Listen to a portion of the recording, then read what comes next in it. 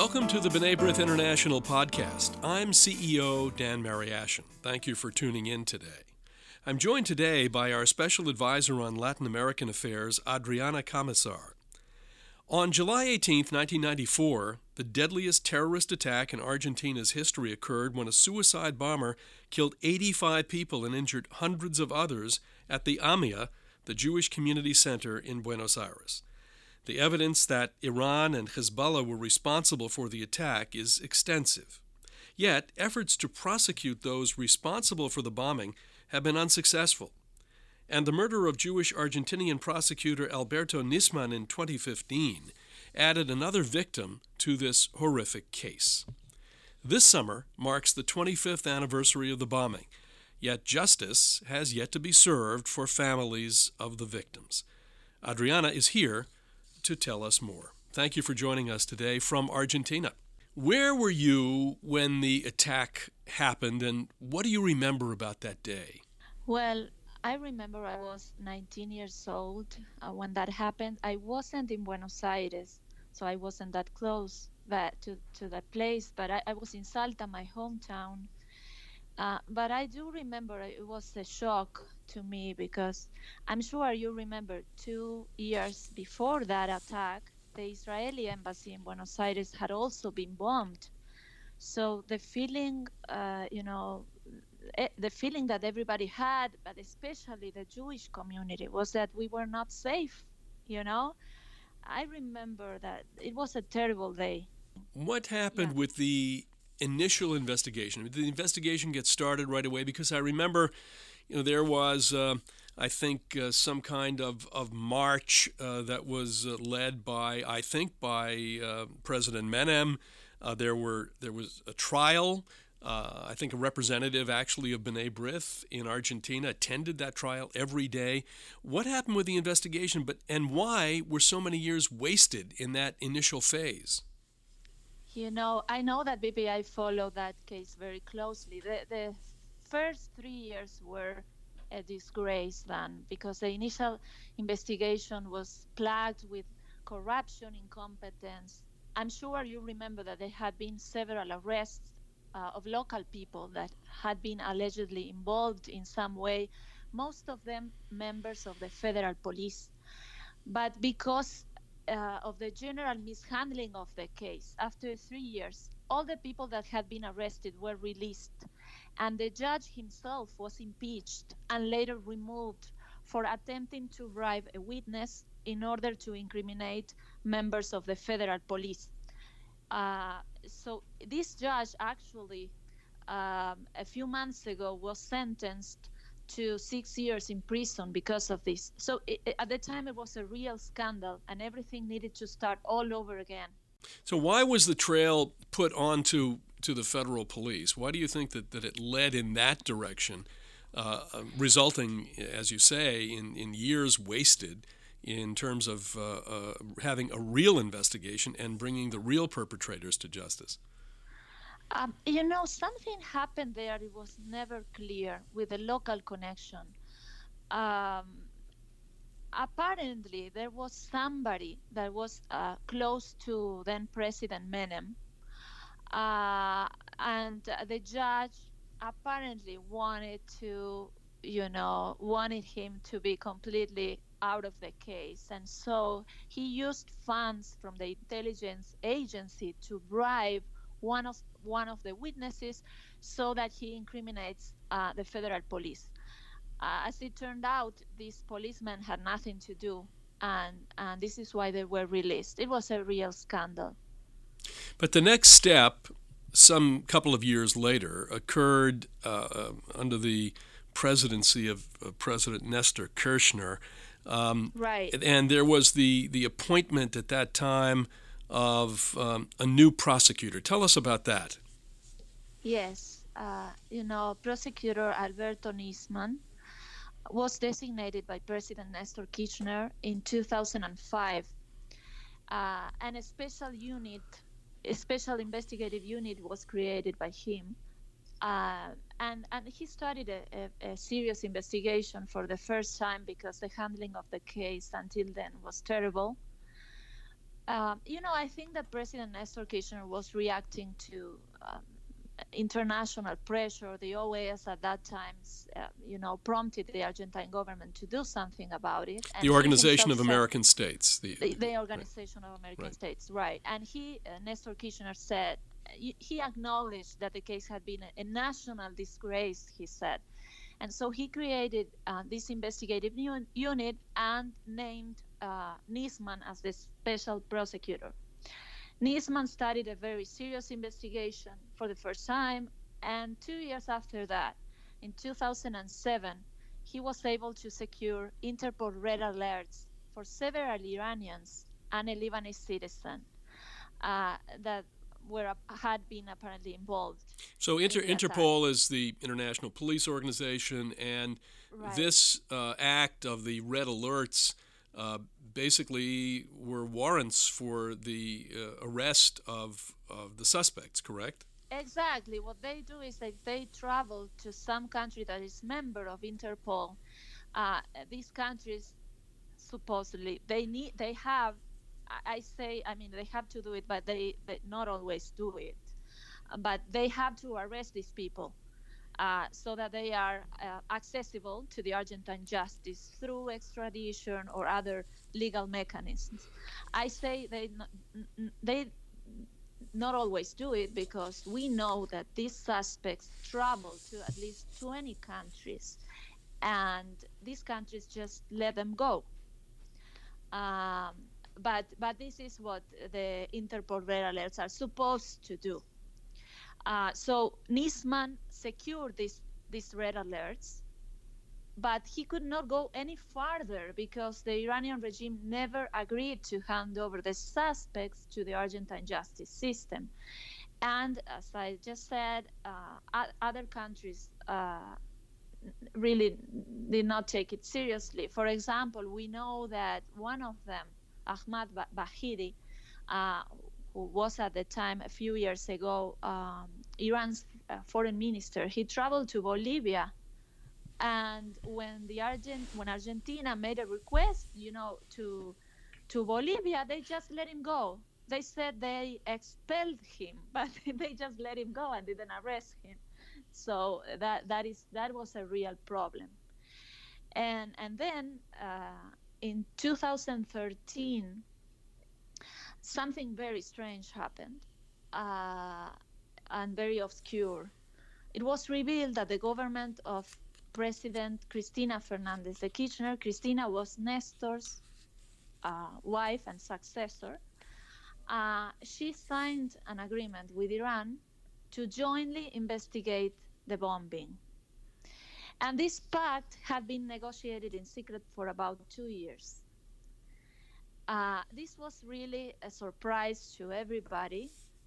And what the government said was that this was the only way to achieve justice because the case was paralyzed. Iran was not cooperating with Argentina. And so an agreement with them was the only solution. Of course, to many people, including the majority of the Jewish community, members of the opposition, this sounded really absurd. I always say that it was like making an agreement with the Nazis to investigate the Holocaust. It sounded absurd. It sounded like something was behind this. And Nisman had not been involved in this agreement. Apparently, it was a surprise to him as well. And he probably felt that his work of so many years was under threat. So 2 years after that, in 2015, after conducting a thorough investigation, he accused the government of Cristina Kirchner of signing the agreement in order to make it easier for the Iranians to get rid of the Interpol red alerts in exchange for certain trade benefits, economic benefits. Now, a few days after making this accusation, Nisman was found dead in his apartment, a bullet to the head.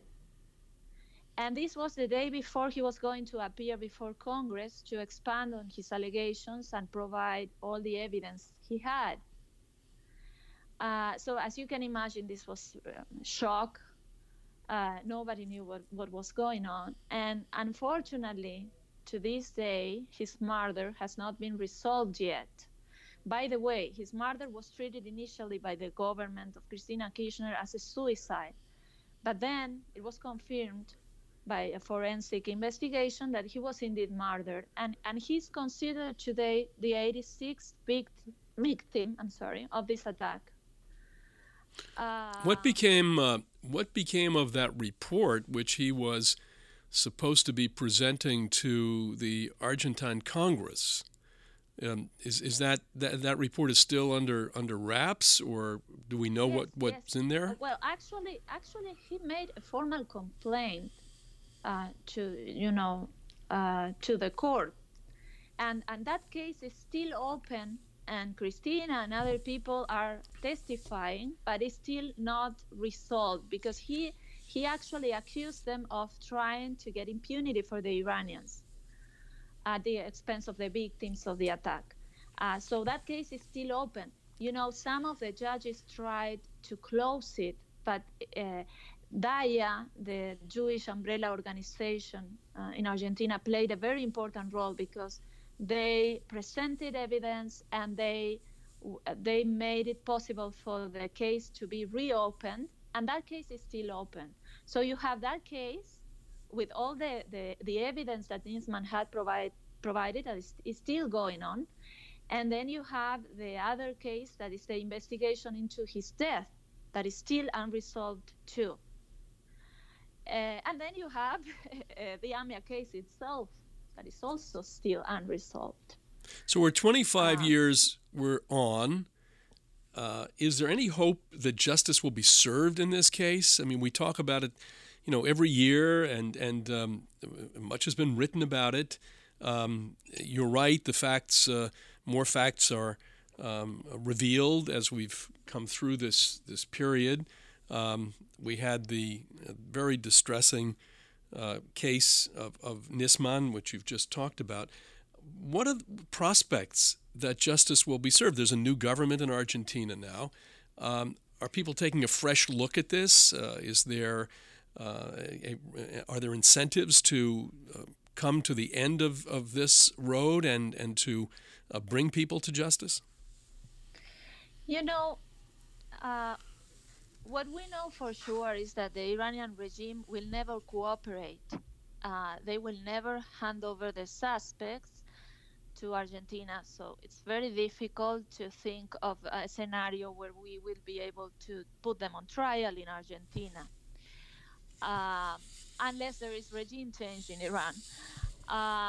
So the only hope that I can see is the so-called trial in absentia, which means that the accused can be tried in Argentina even if they don't come here and submit to the Argentine courts.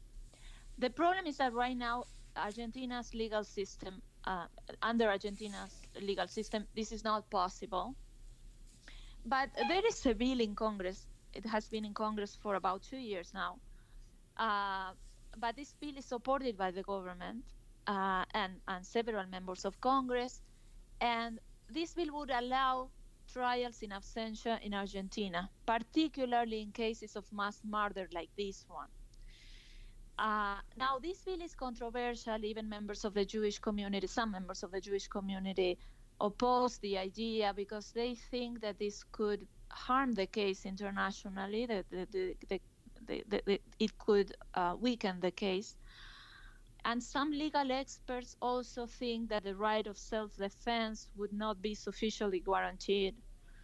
Now, I do not agree with this point of view because the bill allows the defendants to appear and request a comprehensive review of the judgment, and they have ample opportunities to defend themselves. So the right of due process would be sufficiently guaranteed. And I think that if we could get a condemnatory ruling in absence against these people, this would make it easier to maintain the Interpol red alerts because the Iranians are trying to get rid of them. And they cite the pact that they signed with Argentina as proof that Argentina actually agreed to this. So every year, the Argentine governments need to request Interpol to extend the red alerts. So I think this would give more strength to the red alerts and also to eventual extradition requests. Unfortunately, I don't think this bill will pass this year. This is an electoral year in Argentina. There are other priorities, but it is there, and I think it gives us some hope. And how has the media been treating this case on the 25th anniversary? Well, they are, it's not all over the media, but you can see in the papers, all the things that the Argentine government did this year, because the government decided to take this request for justice to the international scene, perhaps more than other years. Argentinian embassies all over the world are hosting commemoration events. There were also important events at the United Nations, both in New York and Geneva. I know the Organization of American States will also host a commemoration event. I think you were invited, right, in Yes. Washington, D.C. And then I know there was a ceremony on Capitol Hill. I mean, they are trying to make this really an international effort. And the papers, the press here has reported on this. But it's not. I mean, this bill, for example, this bill that is in Congress, only people that are knowledgeable about the case are aware of this. The general public, I don't think they know about it. This year, as every year, there will be a commemoration event in Buenos Aires, in front of the AMIA building, and the government officials always participate, diplomats. But this represents really a change from the past, where for 24 years there was no such official commemorations. That's true. That's an important change. And those commemorations that had been held, and I think I even attended one or two in Buenos Aires, I think were organized by the Jewish community and not by the government. So Exactly.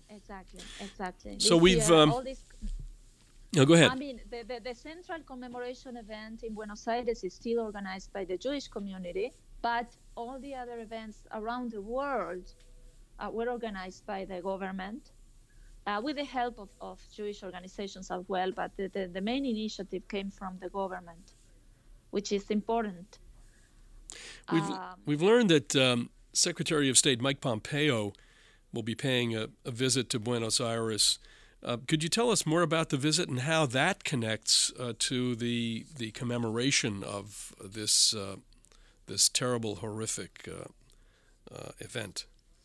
Yes, this visit is really important. He will be coming on July 19th, so the day after the main commemoration event in Buenos Aires, because he had some commitments in the U.S. But it's really important because it highlights the need to combat Iranian-sponsored terrorism. I think that the U.S. government is sending the message that it's important to remember the AMIA bombing as an example of what Iran and its proxies do around the world. Pompeo will be meeting with President Macri. He will also honor the victims of the bombing by visiting AMIA and in the company of the Argentine foreign minister. And he will also be participating in a counter-terrorism summit hosted by the Argentine foreign ministry. But what is really important is that the fact that he's coming prompted the Argentine government to finally commit to brand Hezbollah as a terrorist organization. Apparently, the government of Israel and also the U.S. government made a joint formal request to the Argentine government, and President Macri is analyzing the best way to do it, possibly through a presidential order, because if you go to Congress, it will take a long time. So everything seems to indicate that he will do that. And I know that similar requests were made to the governments of Brazil and Paraguay.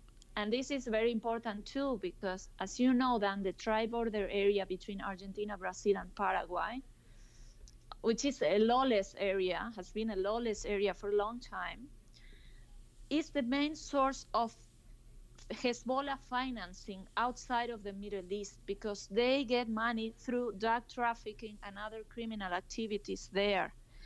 And there is a Pentagon report that was issued recently that confirms this.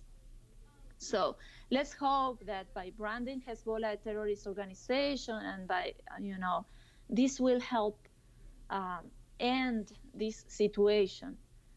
I think that the AMIA bombing should serve as a reminder of the horrific crimes that Hezbollah and Iran perpetrate around the world with absolute impunity, and that, something needs to be done about it. What you said is just really extremely important, because the same issue has been raised in Europe at the EU and by individual countries in Europe about naming Hezbollah a terrorist organization. And, the Europeans tried to split the difference by saying there's a military wing and a political wing, but we know that the funding, the budgets, and all that involves support for these terrorist organizations are really to the organizations themselves doesn't make any difference. They don't see any difference. So what will happen, hopefully, in Buenos Aires will serve as a very important event along the way in making it clear internationally that this organization is seen on an official basis as a terrorist organization. When I visited Buenos Aires and I go to the AMIA site and you see the names of the individuals, any time where there's a terrorist incident where you see the names of the people, and there are so many names, unfortunately, in this particular terrorist attack, it really brings home that we have two objectives here. One is pointing the finger at Hezbollah and its Iranian backer, and also the need for closure for the families of the victims. 25 years is a long time, and so we hope that when we talk about this next year, that on the 26th anniversary, we will have seen a great deal of progress in bringing those responsible to justice.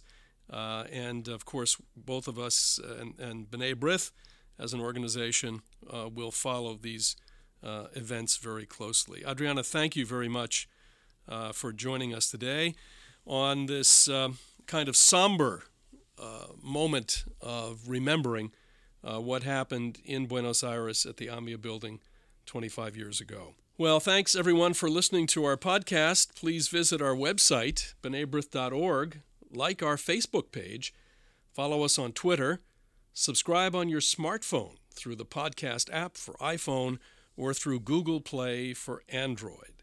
And lastly, tell a friend about us. For my guest, Adriana Camisar, I'm Dan Mariaschin. We'll talk to you next time on the B'nai B'rith International Podcast.